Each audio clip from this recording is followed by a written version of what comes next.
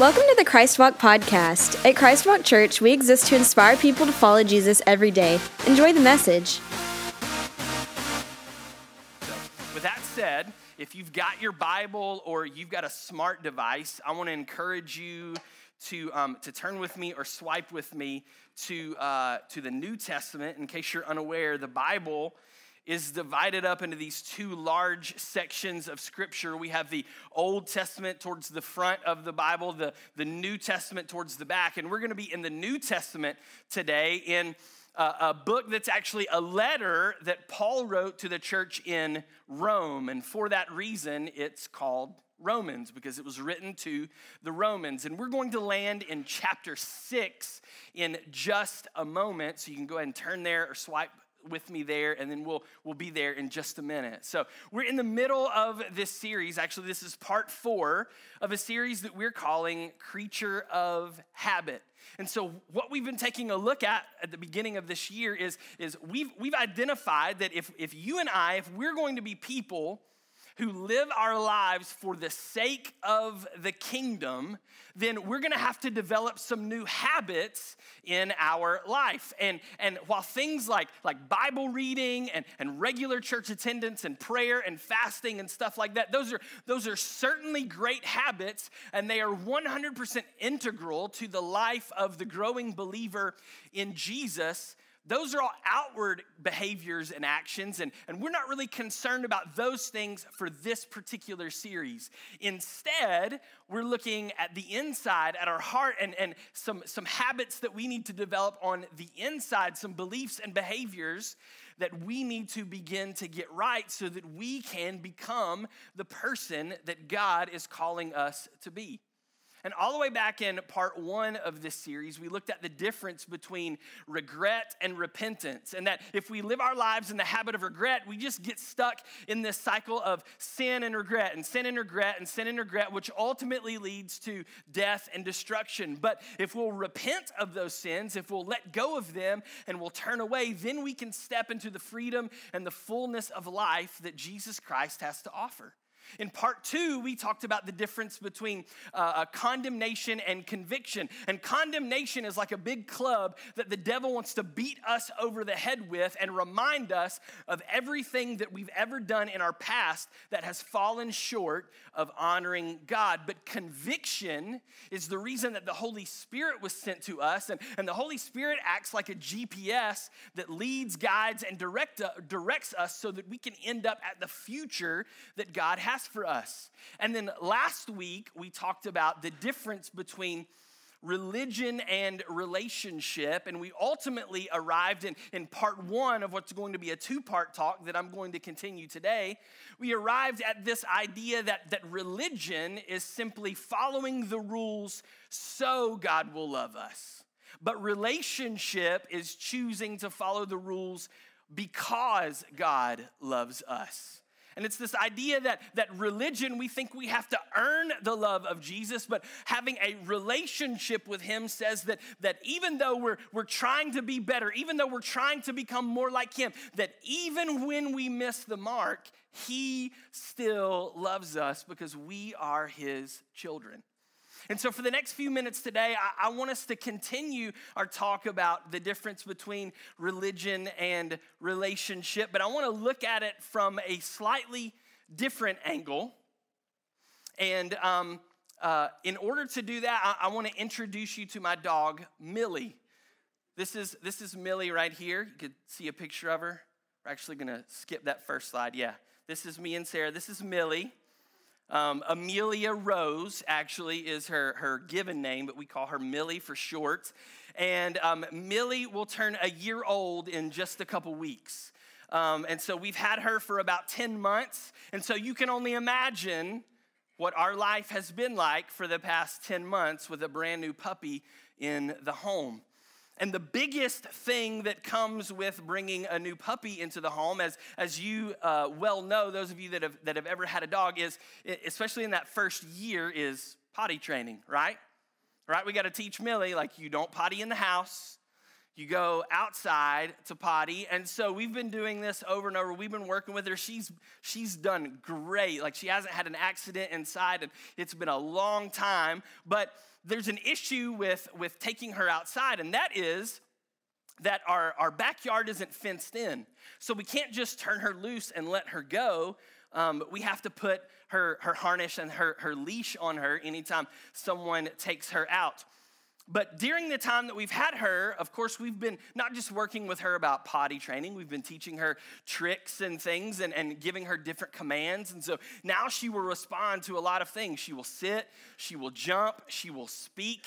When asked, she will give a fist bump, a handshake, a high five. She'll lay down, she will roll over, and then we say, I can call her name and say, come here, and she'll come and she'll jump up in my lap. And so here recently, when I've been taking her out to use the bathroom, I've been letting her go out off the leash. Because in the confines of our backyard, even though there's no fence, I need to get her to be able to respond to my commands so that in the event we're out in another situation, that she's going to know what I expect of her. And so we'll go out in the mornings, and she's got to go and do her business and everything. And so she's off the leash, and she's just free to roam the backyard. And every now and again, she'll kind of turn up and go up the side of the house toward the front yard, and she'll take a few steps, and she'll look over her shoulder at me, and I won't say anything. And so she'll take a few more steps, and she'll look over her shoulder at me, and I won't say anything. And she'll take a few more steps, and then I'll say, nope, you need to come back here. And so she comes and she runs back into the backyard where she's supposed to be.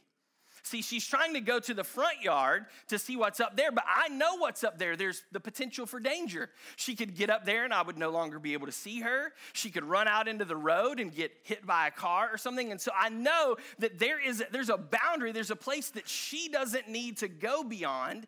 And so whenever she gets too close to that edge, I call her back so that she can be out of danger and where she needs to be. But did you know that a lot of us approach our faith in Jesus Christ this way? We approach it the way that Millie approaches trying to get to the front yard.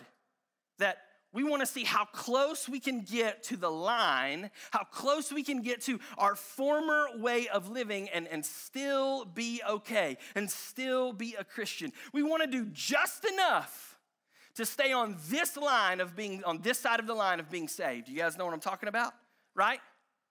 But the problem with that is where's the line?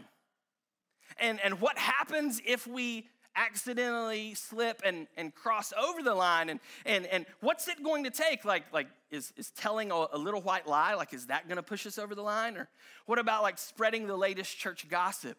Does that cause us to break the plane and step across the line? How about thinking lustful thoughts or committing murder? Like, where is the line in the middle of all of that? And see, this is the problem with religion. Religion tells us that it's what we do or what we don't do that saves us. But that is not the case at all. We are saved simply because of the love of Jesus Christ and the work that he has done on the cross. And there is nothing that we could ever do or not do that would disqualify us from being able to receive that love and forgiveness that the cross offers. But this brings up another issue for us. If what we do doesn't save us, and what we don't do doesn't disqualify us from being saved, then why does it matter what we do, right? If what I do doesn't mean that God's gonna love me anymore or love me any less, if what I don't do doesn't mean that God's gonna love me anymore or love me any less, then why does it matter what I do? If Jesus is just gonna forgive us anyway, then can't I just live however I want, right? Like there's tension here, and there's a struggle that goes on inside of our hearts when we look at things through the lens of religion. And there's a lot of people that look at Christianity, at faith in Jesus, just like this, and they treat their relationship with Jesus like it's some sort of get out of hell free card or some sort of like fire insurance policy that they hang on the wall. But that is not how Christ wants us to live. That's not the life that he had designed for us. And so let me reframe the question a little bit, because really what people are asking is, can I do X, Y, Z and still be a Christian? And maybe you've wondered something like this once upon a time before. Like maybe it's, can I watch rated R movies or look at pornography and still be a Christian? Can I be pro-choice and still be a Christian? Can I say a cuss word every now and again and still be a Christian?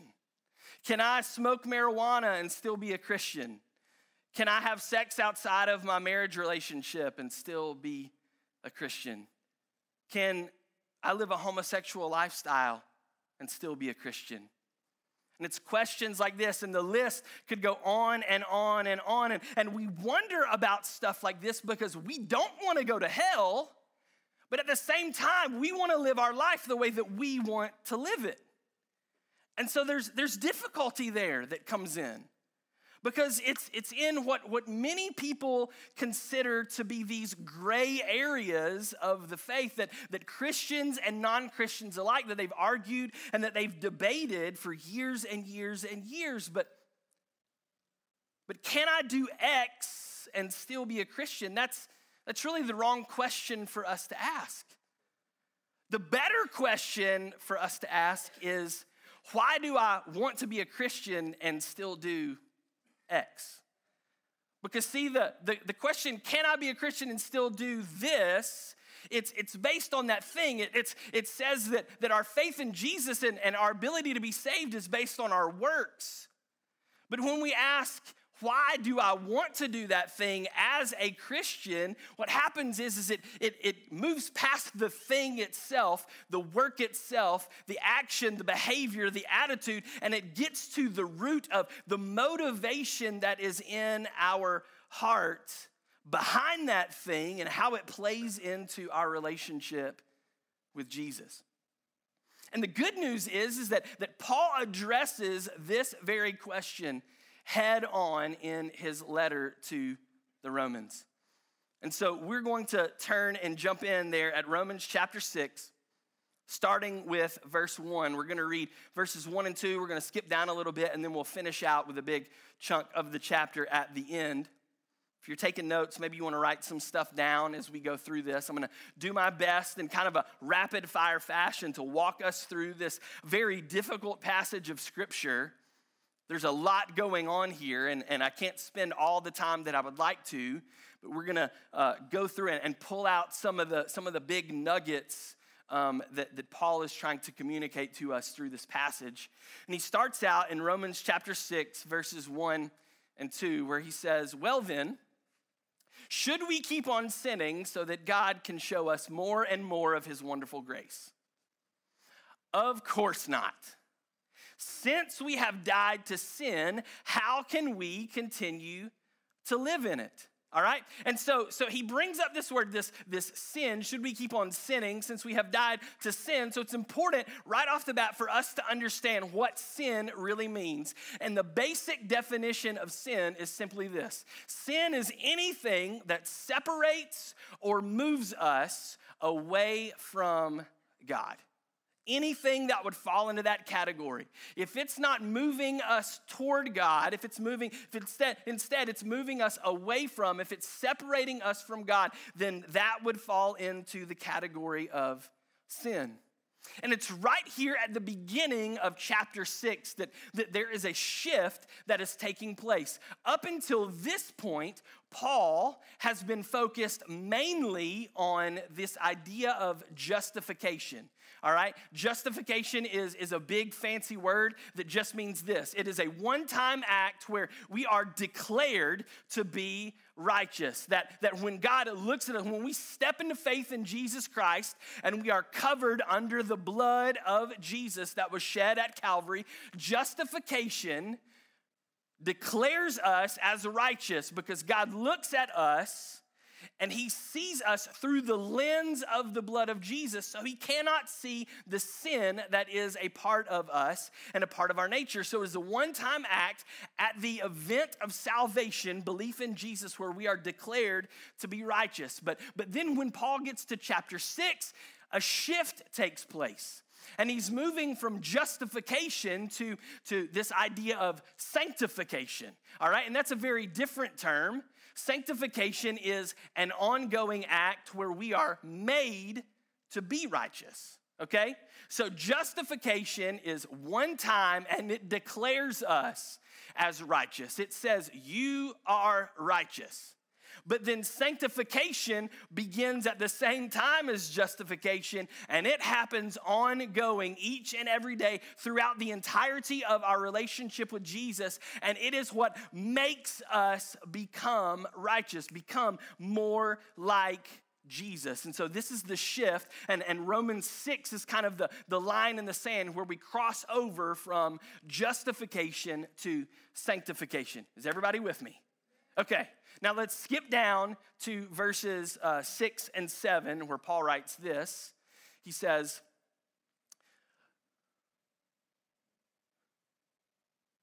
can we go back? Is it in there? Is it not in there? Verses 6 and 7? It's not in there. Okay, that's my fault.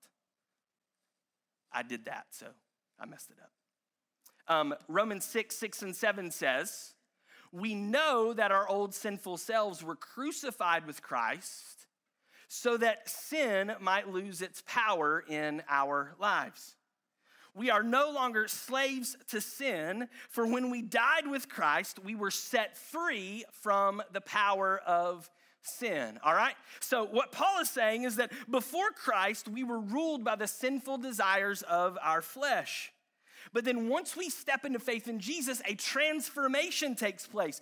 The old life is gone, what he talks about in Corinthians. The old life is gone and a new life is begun. And so what happens is we exchange our old desires to be involved with sin, which leads to death. We exchange those things for a new desire of following after Jesus, which leads to life. And so the principle that Paul is working off of here is simply this. It's that we haven't been saved by Christ so that we can sin freely. We've been saved by him so that we no longer have to succumb to sin's power.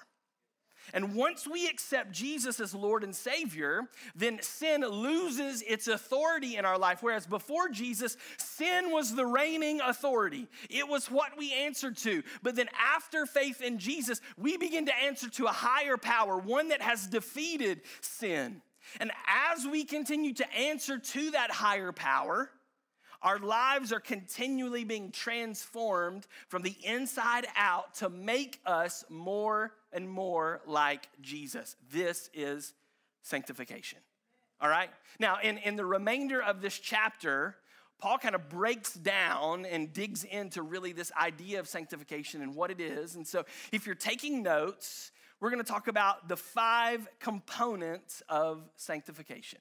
The 5 components of sanctification. So if you're taking notes, write this down. It starts off with the rules of sanctification. There are rules when it comes to our sanctification. And Paul begins this discourse in verse 12 of Romans chapter 6. So we're going to look at that together where he says, you can see the rules kind of unfolding here. He says, do not let sin control the way you live. Do not give in to sinful desires. Do not let any part of your body become an instrument of evil to serve sin. Then he continues on in the latter part of 13 and then verse 14. He says, instead, so those were the do nots. This is what the do's are. Instead, give yourselves completely to God. For you were dead, but now you have new life. So use your whole body as an instrument to do what is right for the glory of God. For sin is no longer your master. For you no longer live under the requirements of the law. Instead, you live under the freedom of God's grace. So what Paul is talking about here is that when we step into a relationship with Jesus Christ, that there should be movement that is taking place. There should be forward progress, that we should be moving away from our old life and away from the sin that we used to be entangled into, and then we move more toward Jesus and become more like him each and every day. And it makes me think of a story that I heard once about this little girl who she cried out in the middle of the night, and her mom rushed into her bedroom, and she said, "Honey, what's wrong?" And the little girl said, "Mama, I fell out of the bed." And she said, "Well, baby, why do you think you fell out of the bed?" She said, "I think I fell in because I stayed too close to I fell out because I stayed too close to where I got in." And see, that's what happens, that when we accept a relationship, when we step into a relationship with Jesus Christ, a lot of us want to stay too close to where we got in. And it causes us to then fall out of love with Jesus and fall back into that old way of life. But when we step into Jesus, the idea is, when we put our faith and our trust and our hope in him, is that there is forward motion that is taking place, that we're moving toward him. See, as our relationship with Christ develops, our lives should begin to look markedly different. Our thoughts, our words, our actions, there's a progression that is taking place. The longer we're in a relationship with Jesus, the more we should begin to resemble less of our old selves and more of him. That means that when you've been in a relationship with Jesus for a year, you should look different at the end of that year than you did when you first said, "Jesus, save me. Come and be my Lord and Savior." When you've walked with Jesus for 5 years or 10 years or 30 years, your life should look different. And if today, as a believer, if your life does not look any different than the day you accepted Christ as Savior, there's something wrong there.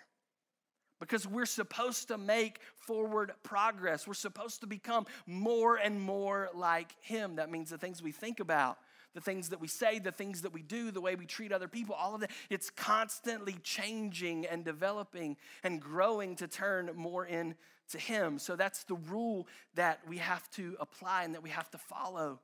We look at our lives through that lens. Is my life changing? Am I becoming more and more like Jesus? So you've got the rules of sanctification. The second thing is you've got the requirement of sanctification. Sanctification is not just gonna happen, okay? It requires something of us in order to be sanctified. And Paul continues in verse 15 where he says, "Well then," he kind of repeats himself back from verse 1, but in a little different way. "Well then, since God's grace has set us free from the law, does that mean we can go on sinning? Of course not.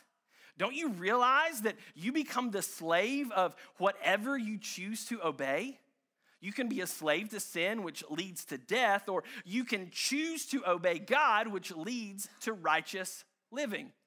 Then in verse 17, it says, "Thank God, once you were slaves of sin, but now you wholeheartedly obey this teaching we have given you. Now you are free from your slavery to sin, and you have become slaves to righteous living."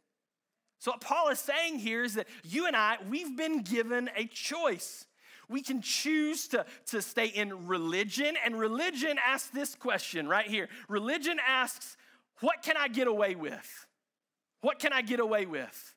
But relationship asks this question. Relationship asks, what can I get away from? There's a difference there. Religion says, I want to get right up to the line and do everything that I possibly can of my old former self and still be saved. But relationship says, how can I get as far away from that life as possible so that I can become more and more and more like my Lord and Savior, Jesus Christ? See, when we ask that question, can I do X, Y, Z and still be a Christian? What we're ultimately saying is that we need something other than Jesus to satisfy us. That he is not enough. And notice the word that Paul wrote there in verses 17 and 18. He uses the word wholeheartedly. Wholeheartedly, and wholeheartedly means that we're undivided. Because God's desire is for us to choose him with everything that we are. We got to go all in. And you know the difference. We don't do anything half-heartedly, right? You know what that word means. It means we're like, we're on the fence about it. But wholeheartedly means I am fully and completely and totally devoted to the cause at hand. And that's what God wants. The requirement is that we choose, when we choose once and for all to follow Jesus, that it is with our whole heart, all of our person. That means that we don't just choose to live for Jesus on Sunday. We choose to live for him every day of the week. We don't just choose to honor him in one area of our life. We choose to honor him in all areas of our life, in our personal integrity, in our marriage, in our workplaces, with our parenting, in our friendships, with our finances.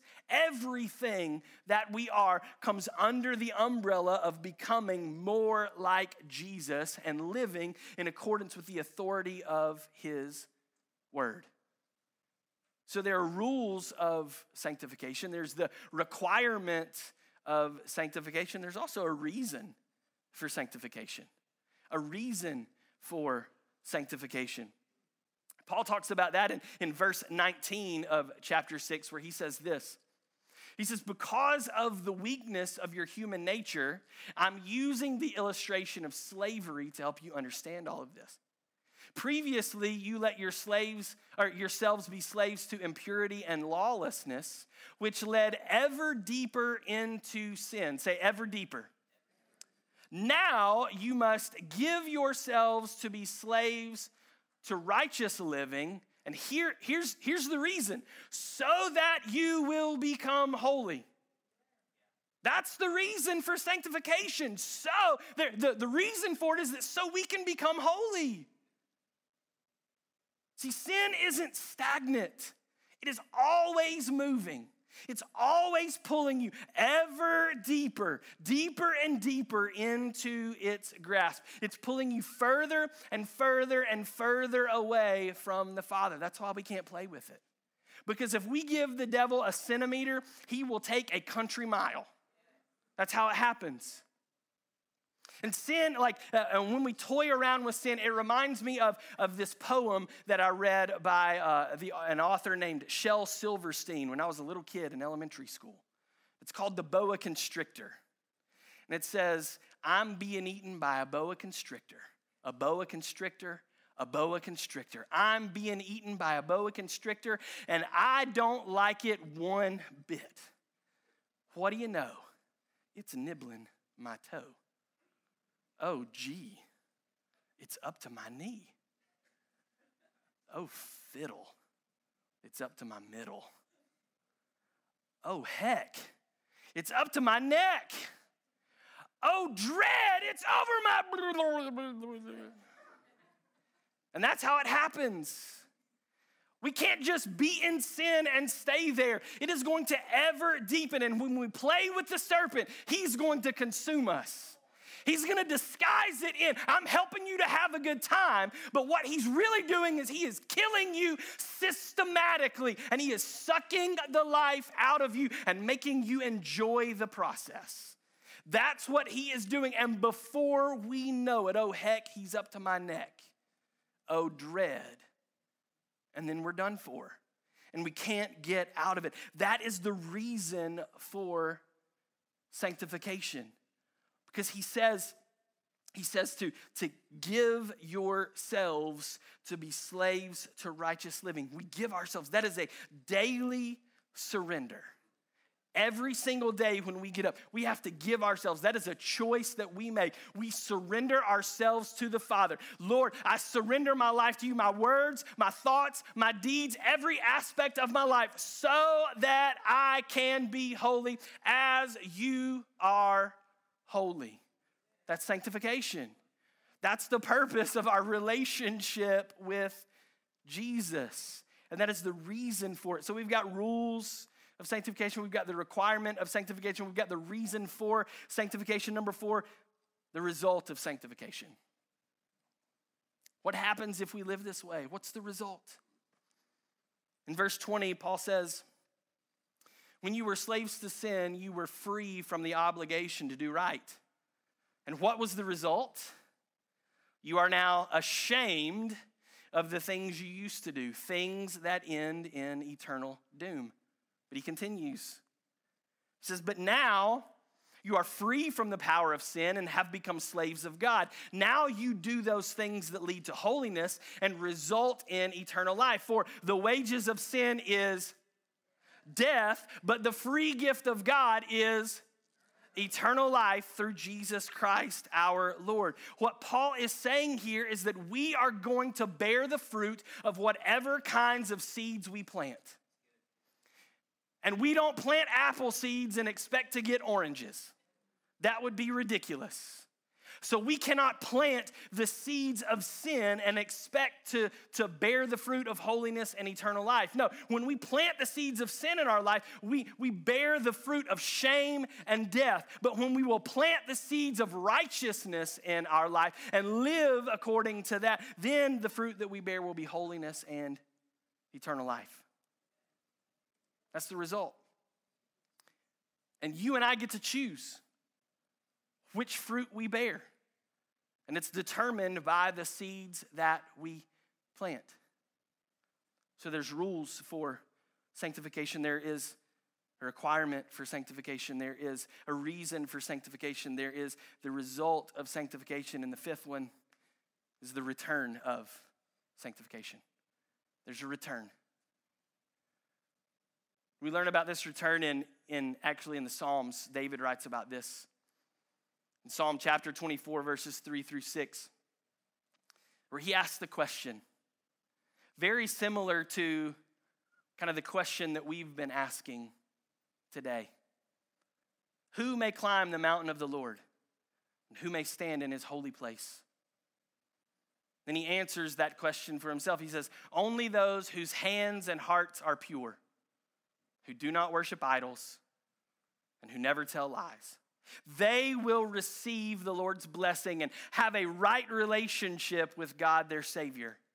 Such people may seek you and worship in your presence, O God of Jacob. And so what David is saying there is when it comes to sanctification, there's really two things that are going on. And this kind of connects in with what Paul is writing. And the two things that are needed in order for us to be sanctified is pure hands and a pure heart. Pure hands is righteous behavior. That's what takes place on the outside. Then a pure heart is godly character. It's what takes place on the inside. And so David, as he's writing this psalm, he's saying, what does it take to live a life that's surrendered unto you? What does it take to be able to approach the throne of the Father? Who may ascend the holy hill of the Lord? That's what he's talking about. Well, what does it take in order for me to get closer to your presence, to a relationship with you? And then he answers, he says, clean hands, a pure heart. Righteous behavior, godly character. That's what it takes. And there's a return on that. If we'll be a people that will make that kind of investment and that we'll choose, Lord, through the power of the Holy Spirit, I want to be sure that I'm living with clean hands. I want to be sure that my heart stays pure. Search me and know me, God. Cleanse me from any area of iniquity. If that's the kind of people that we're going to be, and that's the investment that we're going to make each and every day, then there is a guarantee that comes along with that. There is a return that we are going to get. And he says it right there in that passage in Psalm 24, verses 3 through 6. He says that if we'll be people of pure hands and pure hearts, three things are going to happen. We'll receive blessings from God. We'll be in a right relationship with God. And we'll be able to worship in the presence of God. Blessings from God, right relationship with God, worship in the presence of God. what could be better, right? I don't know about you, but those are the things that I want for my life. I want the Lord to bless me. I want to be in a right relationship with him. And when I sing songs and when I come to God and I proclaim praise and worship on him, I want to be sure that it's not just bouncing off the wall over there or that it's running into the ceiling. I want to know that I'm in his presence so that he can receive that. I want to be sure that there is nothing standing in between me and him so that when I come to the throne of the Father, when I ascend that holy hill, that I can be with him. That is what it means to be in a relationship. You're with somebody. And we can be with God in his presence if we'll only have clean hands and a pure heart.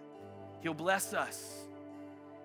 He'll put us in a right relationship with him so that we can worship in his presence. What sanctification says and ultimately relationship says, if I know that God's way is best for me, then why in the world would I want anything else?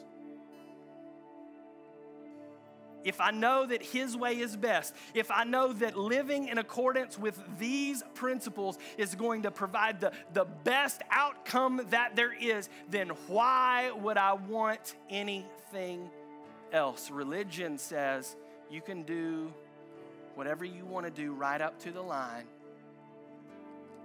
and still be okay. But relationship says I'm going to worship in God's presence. Relationship says I'm going to be in right standing with the Father. Relationship says I'm going to position myself to be blessed by the King of the universe. And if we can have that, why would we want anything else? That's the difference between religion and relationship. And that all begins by us putting our faith and our trust in Jesus. With every head bowed, every eye closed.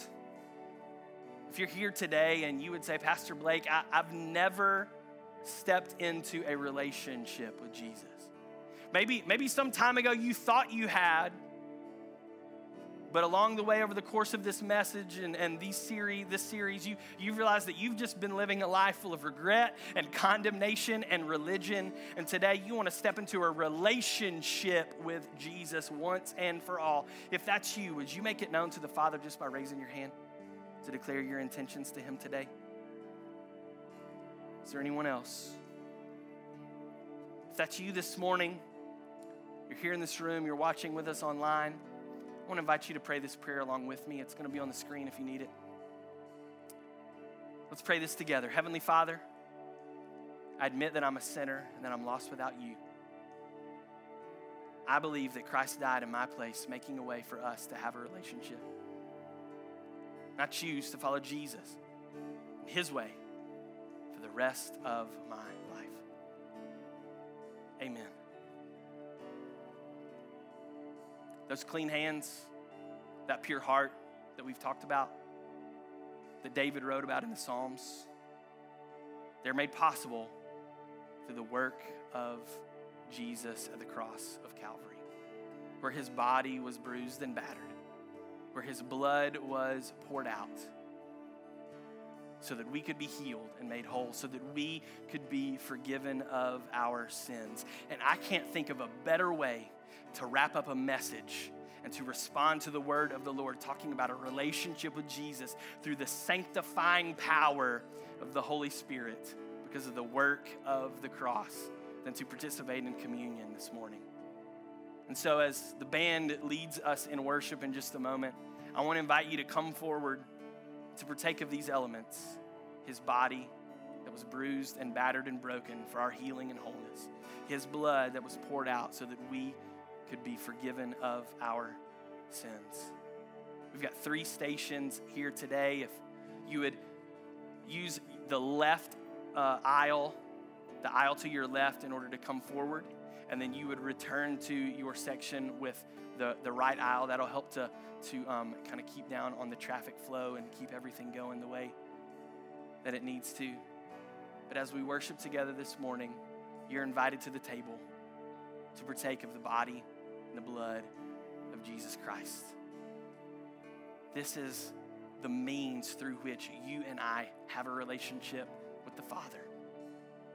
And it is the power through which you and I are sanctified to become more and more like Jesus. I invite you to stand. As the band leads us in worship, you're invited to the table. Come and eat and drink, and let's worship the Lord together. Thank you for joining us. We hope you were inspired by the message. For more information, visit www.thechristwalk.com.